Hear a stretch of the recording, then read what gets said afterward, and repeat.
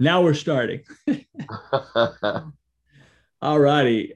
So we're going to get back into where we were last week and go down the path of his words shall remain forever. And that's the part we're going to focus on. You know, Jesus said in Matthew 24, heaven and earth shall pass away, but my words shall not pass away, shall endure forever. And this thought captivated me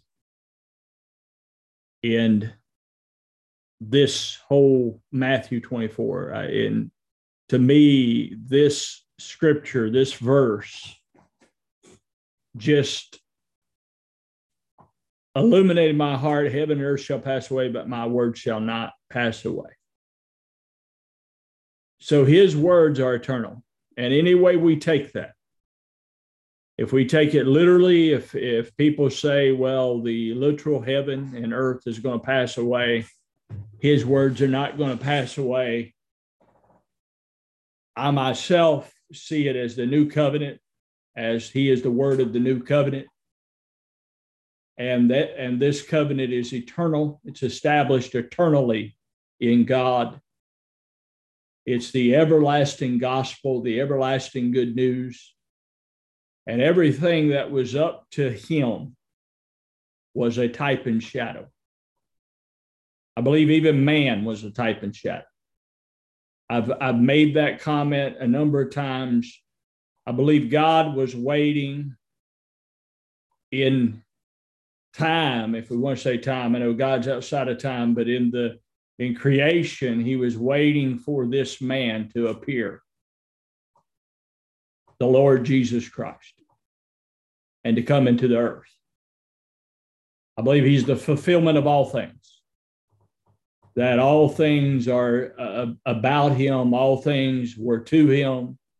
And as he said before, all things, he existed before all things existed, and by him were all things made that were made.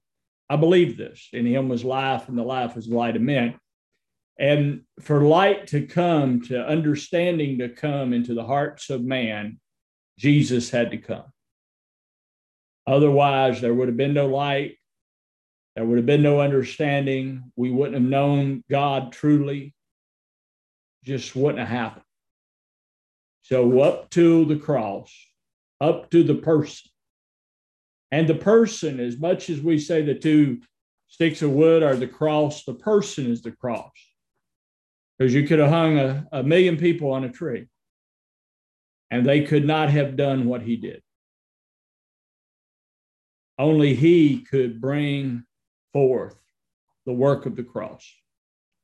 No one else could bring forth the work of the cross. So with this all in mind, I want us to go back for a couple places we were in other night, and then we're last week, and then we're going to move forward in the book of Exodus, in chapter. Well, I got to get to the chapter.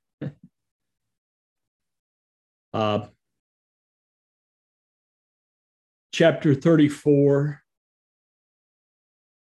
And then we'll go backwards to chapter 25, which I believe we did this other night, but we're going to start here. In chapter 34, 27 and 28, it says, and Jehovah said unto Moses, write thou these words, for after the tenor of these words, I have made a covenant with thee and with Israel. And he was there with Jehovah 40 days and 40 nights. He did neither eat bread nor drink water. And he wrote upon the tables the words of the covenant, the 10 commandments. So here, in these words, was God's covenant with Israel. And then when we come down to Exodus 25,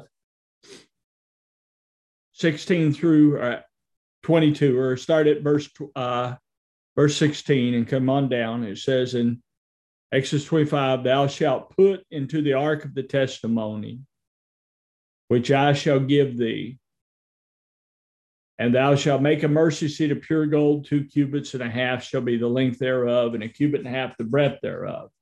And thou shalt make 2 cherubims of gold, of beaten work shalt thou make them at the 2 ends of the mercy seat.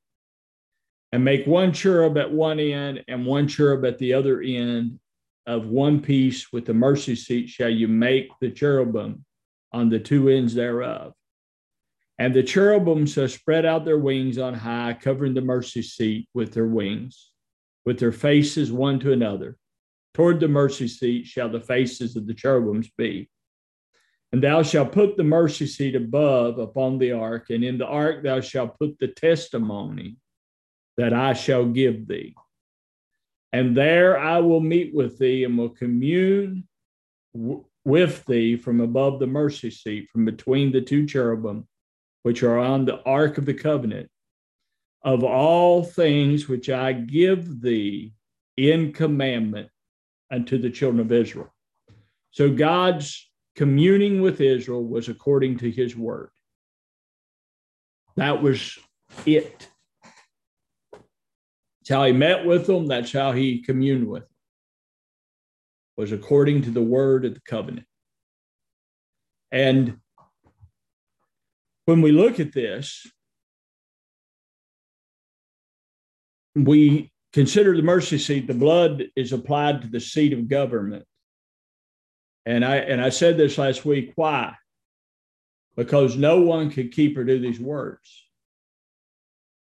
It was speaking these words, the words of the law were speaking of the life of another. That's why no one could do them. You know, people try to do the law. Christians have tried to do the law. Christians have tried to live in the law. And they become very, very frustrated. Very, people with the very right intention, good intentions, become very frustrated. Because the law showed them they had no ability to live this life. That's what the law showed them. And Dell and I were talking about this morning. I believe this goes all the way back to Adam in the garden. I know some people have a different view, but I'll give you what I think. Adam couldn't live the life of God. If he could have, he would have been Christ. Now, that's what I believe. Some people believe Adam had a identity failure or a memory lapse or whatever, didn't believe what God said. But I believe Adam was insufficient in himself. And I believe God made man insufficient in themselves. I believe that was in God, that man would not find his sufficiency in himself. I believe that was the design. Now, that's me. In order that man would not find sufficiency in himself, but he would find sufficiency in Christ. That's what I believe. So then the law come and it showed him again, you don't have sufficiency in yourself. And so over and over and over, the blood is applied. The blood is applied and covering the sins. Applied to the mercy seat. Applied to the mercy seat because no man could keep that law. And it was the blood of another being applied. It was the blood of the spotless lamb was what that was speaking of. The one who come, who was the express image of God, he and he alone could fulfill the law of God. That was it. So that one was who the law spoke of. It was speaking of the life of another. That's why man's been frustrated with the law, because it's speaking of the life of another. Until we begin to know the life of another, who is Christ. I don't even think we understand what the law is speaking about. And so it shows us our inability. It shows us our insufficiency. But even God placing the blood upon the altar is telling us that there is a sacrifice for our inabilities. And the beauty of the gospel of Jesus Christ is what Brother Jim Wickens liked to say, not I, but Christ, who lives in me, is now sufficiency has come of God himself. That's why the old had to pass away, because the old was always going to show you and your inability. That's what the old was designed to do.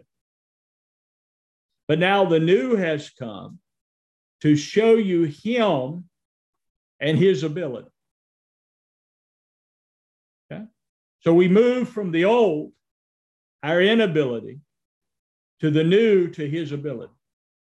That's why he said, heaven and earth shall pass away, but my word shall not pass away. See, now follow with me to John 4. John chapter 4. And Jesus coming to the woman of Samaria.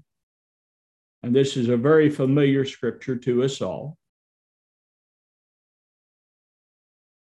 And in verse 20, the woman speaking to Jesus said, our fathers worshiped in this mountain. And you say, I love that, you say that in Jerusalem is the place where men ought to worship. And Jesus saith unto her, woman, believe me, the hour comes when you shall neither in this mountain nor yet at Jerusalem worship the Father. You worship, you know not what. We know what we worship, for salvation is of the Jews. Well, he was the salvation that was of the Jews, standing in front of it. But the hour cometh, and now is, when the true worshipers shall worship the Father in spirit and in truth, for the Father seeketh such to worship him. God is a spirit, and they that worship him must worship him in spirit and truth. Neither in Jerusalem nor in Samaria, but by God's Spirit. Now that's what Jesus proclaimed. Now the time has come. What time had come? The time that God had looked for in the earth. The time of Christ had come upon the earth. And in this time, worshipers are going to worship God in spirit and truth. So that's why the old had to be done away with. That's why people have to come out of the old and come to the new, because they have to come to spirit and truth. Now, Jesus tells us what spirit is, spirit and truth is. He says, God is a spirit. And then he goes on in John 6 and he says, the words that I speak to you, they are what? Spirit and life. So the words he said are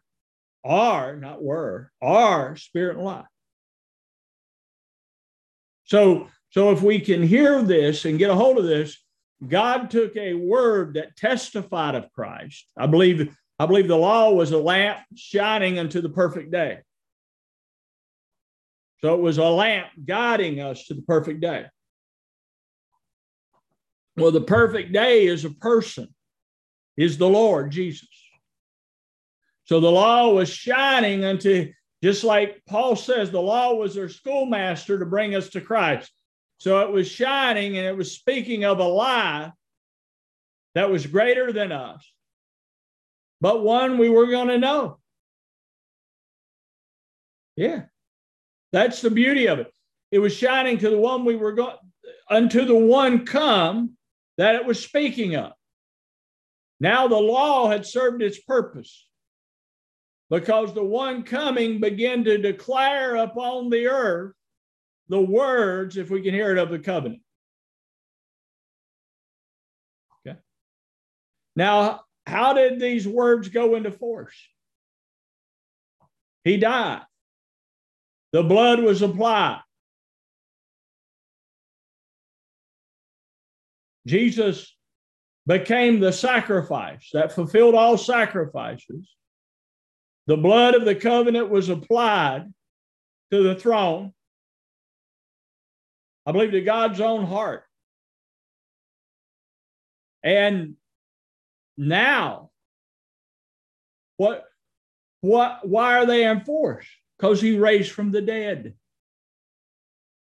So now his words are the words that are enforced. See, when we ever get outside of his words, this is where we get in trouble. Because his words went into force. And one of the most simple things to see in this passage of scripture we're reading in John 4, just simple. They'll neither worship in Jerusalem or Samaria, okay? Jerusalem was the place the Israelites had went all these years to find salvation. They had come there to be right with God, to have the blessings of God. That's where they come. But Jesus said in his words, listen to what he said. He that believeth in me shall not perish, but have everlasting life. He that believeth in me. And I've said this in our studies, that everlasting life is more than just me and you living forever. That's part of it. But the everlasting life is the life of him, the perpetual life of God. He that believeth on me will have his life in them, conforming us to his own image, because only his life can bring us there. So Jesus begins to declare in the earth, especially in the book of John, what I believe the new covenant is. He goes on, he says, he that believeth in me, out of his belly shall flow rivers of living water. Not only will you have this perpetual life, this eternal life, this life of God in you, but now this life is going to flow out from you. Now, this is the covenant he's made. And so all covenant, everything that was before spoke of this, spoke of the glory of God filling the earth. But here in Christ Jesus, the glory of God is filling earthen vessels. It is actually fulfilling the scripture and filling the earth. And out of us is flowing God's glory. Out of us is flowing God's manifest presence. We're looking for it to happen, but I'm here to tell you, it's already happening. We already are experiencing God, and God is already changing us. He's been changing us since he got inside of us. So we see things in our daily walk that have changed. I do. I see things in me that have changed dramatically. That I realize there's no way that's me that did that accomplished that. That's the life of God living in me that overcome hurdles, obstacles, you name it. Because he lives in you. He's filling you with his divine presence. And that's what Jesus said was going to happen. He that believeth is going to receive eternal life, which is the life of God. And he that believeth, out of him is going to flow out of his innermost being. And our innermost being is Christ. Christ is in our heart. He's in our innermost being. Out of him is going to flow from us living water, because it couldn't flow from us. We didn't even have the ability to give living water until he came in us and he began to fill us with himself. Baptize us in the Spirit that we be filled with God. So we receive him. He fills us. and he reveals himself in us to bring his life out of us. Now, to me, honey, this is the covenant that never ends.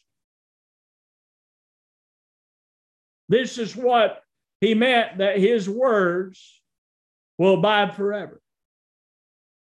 Because they're no longer going to come to an old system and come to God that way. They're only going to come through the high priest, who is the Lord Jesus Christ himself. And he's going to build up a temple of living stones that live in his very life. That's why he has to be revealed, because we live in his very life. We don't live in our own life. So now we're living in the life the law spoke of that pleased God. See, before we couldn't live in the life, but see, this is a greater blood, because this greater blood took us out of that life that couldn't please God. It took us out of that man that couldn't please God. And this blood cleansed us from that man. But this life that come in us brought us into the life that God is. It pleases God. So when we preach Christ, we're preaching a people that are complete in him. He's the completion of you. Hallelujah to the Lamb of the living God. He's mine and your completion. So now we're living in a life that pleases God. See, when we begin to believe that, it's going to change us. When we begin to see that, it's going to make us different. See, the law kept telling us how bad we were, where Christ is saying, you're now the righteousness of God in me. That's what he's saying.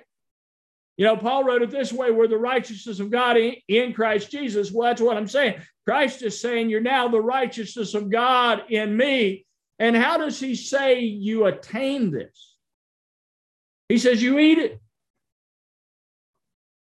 You eat my flesh and drink my blood. And see, in the natural, if I keep eating something, if I eat healthy, right?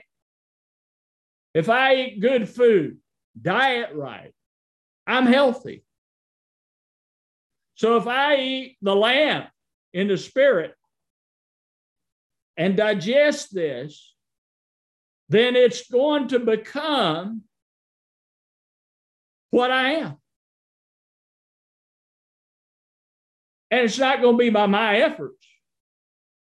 It's going to be by his. See, that's the salvation we have. Everything we have here is what he's done.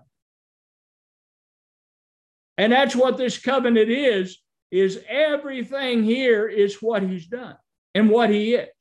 See, he is what he's done, if we can hear it.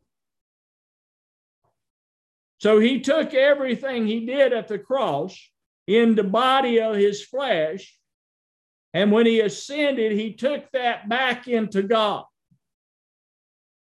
So everything that he did, he is. So Jesus is still dead to sin, but alive unto God.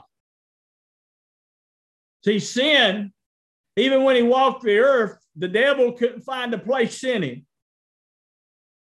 He had a nature unlike any other nature the devil would ever ran up on. A different man. Heavenly man. The image of God. The express image of God. Upon the earth. Well, now that's what's living in us. So the work he did in his cross is living in me and you.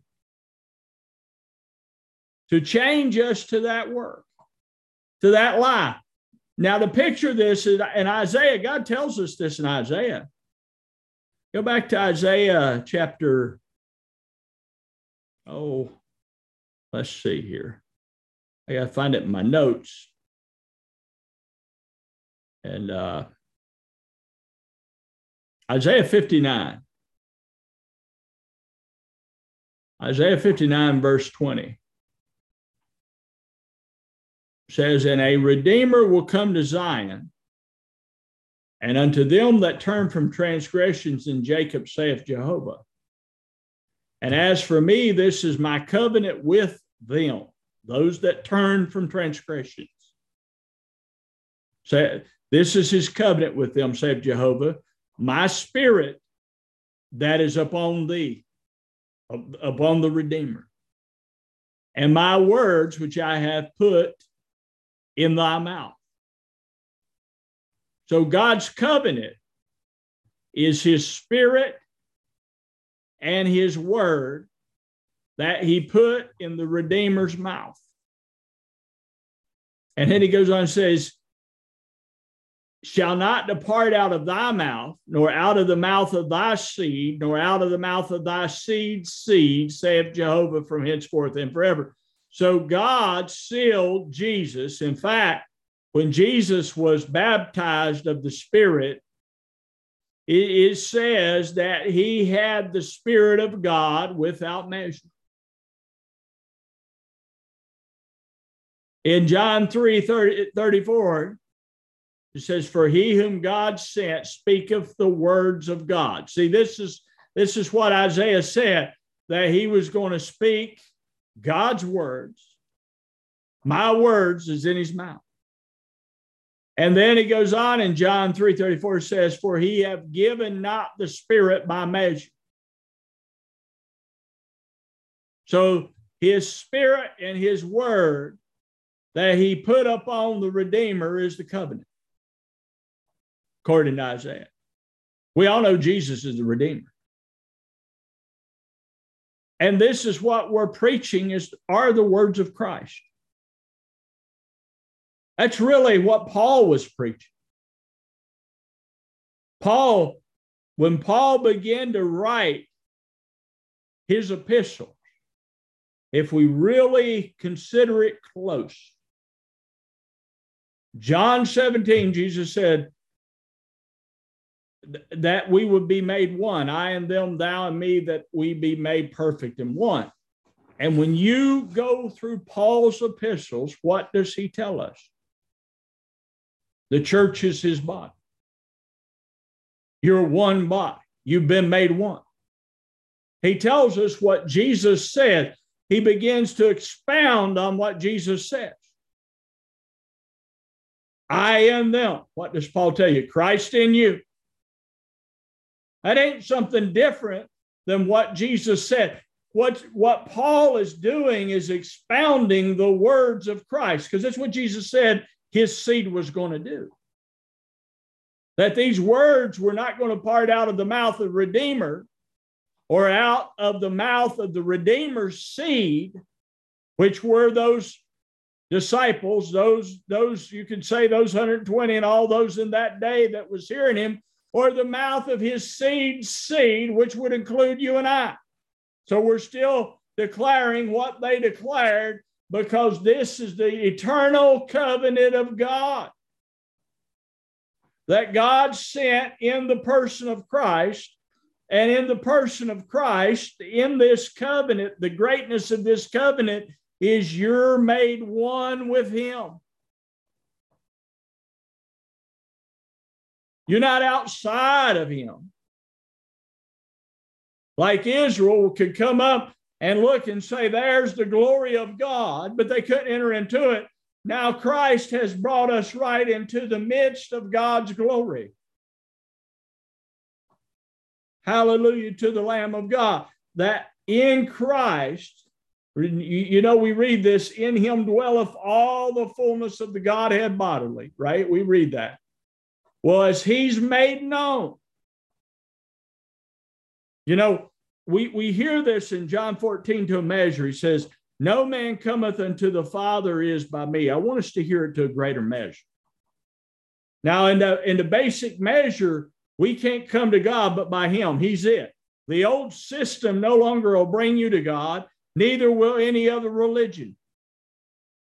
He's it. But now I want us to hear it in a little bit greater measure, kind of like we talked about Jacob's ladder the last time. Now, as Jesus is revealed, we see a measure of God. See, in him dwells the fullness of God. No man cometh to the Father but by me. So now the measuring of God is coming as he's made known. Okay? It's the way it's designed. As Christ is made known, you know God. You don't know God any other way. He has to be made known because in him dwells the fullness of God. So what God is made alive to me and you in the person of Jesus Christ. That's why the revelation of Jesus Christ is so important to the church. And the revelation of Jesus Christ isn't a one-time event. It is an eternal knowing of God. See, Jesus told us in John 17, this is life eternal, that you might know the only true God. So eternal life isn't memorizing scripture, as good as that is. Eternal life isn't even reading the scripture, as good as that is. Jesus said, this is eternal life, that you know the only true God and Jesus Christ, whom he has sent. And how do I know Jesus Christ, whom he hath sent? But by the Spirit of the Lord. Because the Spirit shows us all things, yea, the deep things of God. And see, the deep things of God is a person.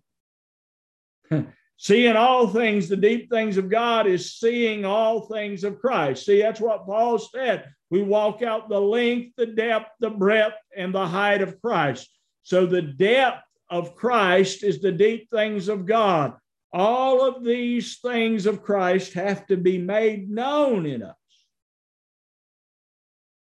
And we're now a people that are knowing them. See, this is so much greater than what the old proclaimed. You know, God gave them a piece of land, a land flowing with milk and honey. I mean, all this is a beautiful type and shadow, but now what's flowing out of us are streams, are rivers of life. God himself being made known, God himself coming forth. That a people would enjoy living in the presence of God. God would enjoy living in the presence of a people. You'll be my people, and I'll be your God. A union and relationship. And all of this union and relationship is in a word, just like the old covenant. See, all the union and relationship was in a word, the word of the law, the words of the law. But the word that this relationship is in is a person. That's the word. The Lord Jesus Christ. See, all these words he says are only fulfilled in him. Come to me and you'll have eternal life. Believe on me and you'll have eternal life. Well, what does eternal life that you believe begin to be? But him. See, that's the power of this. I say this, it's not just living forever. It is. But it's living in his life. We have another quality of life. And it's not just for over there, it's for right now. It's as we know him. See, this quality of life becomes greater as we know him. See, the greater measure of him, the greater quality of life. Just the way it works. Hallelujah to the Lamb of God. And this is eternal. This is eternal. So we don't even have the insufficiency of ourselves to deal with because we just come and eat and drink of him. Because he's putting it in us.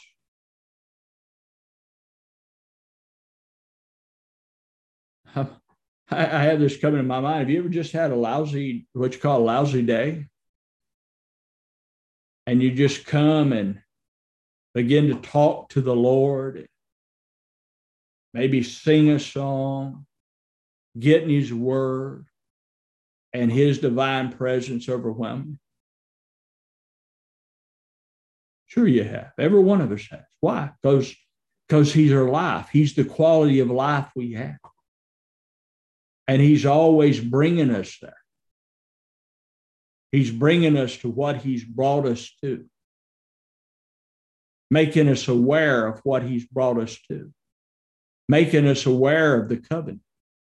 You know, we read these words, I and them, thou and me, that they be made perfect in one. But the gravity of that statement, I in them, and then if you write down, in Him dwells the fullness of the Godhead bodily. I in them, I that is the fullness of the Godhead. I in them. The gravity of that, the deepness of that. You know, the surface of it is He's in me. He's in me. That's the surface of it.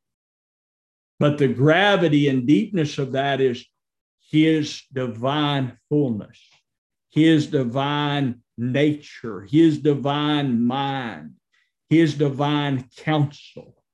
You can go on and on. His divine glory, His divine reign is now to be made known. And we inherit that. We inherit Him that reigns over sin. We inherit Him that conquered death in the hell. He's our inheritance. We're His and He's ours. That's the gospel. That's the good news. So as I know Him,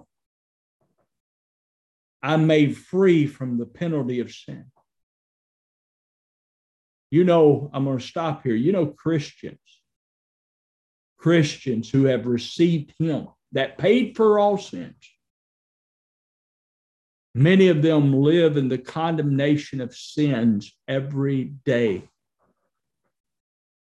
because they don't know Him that freed them.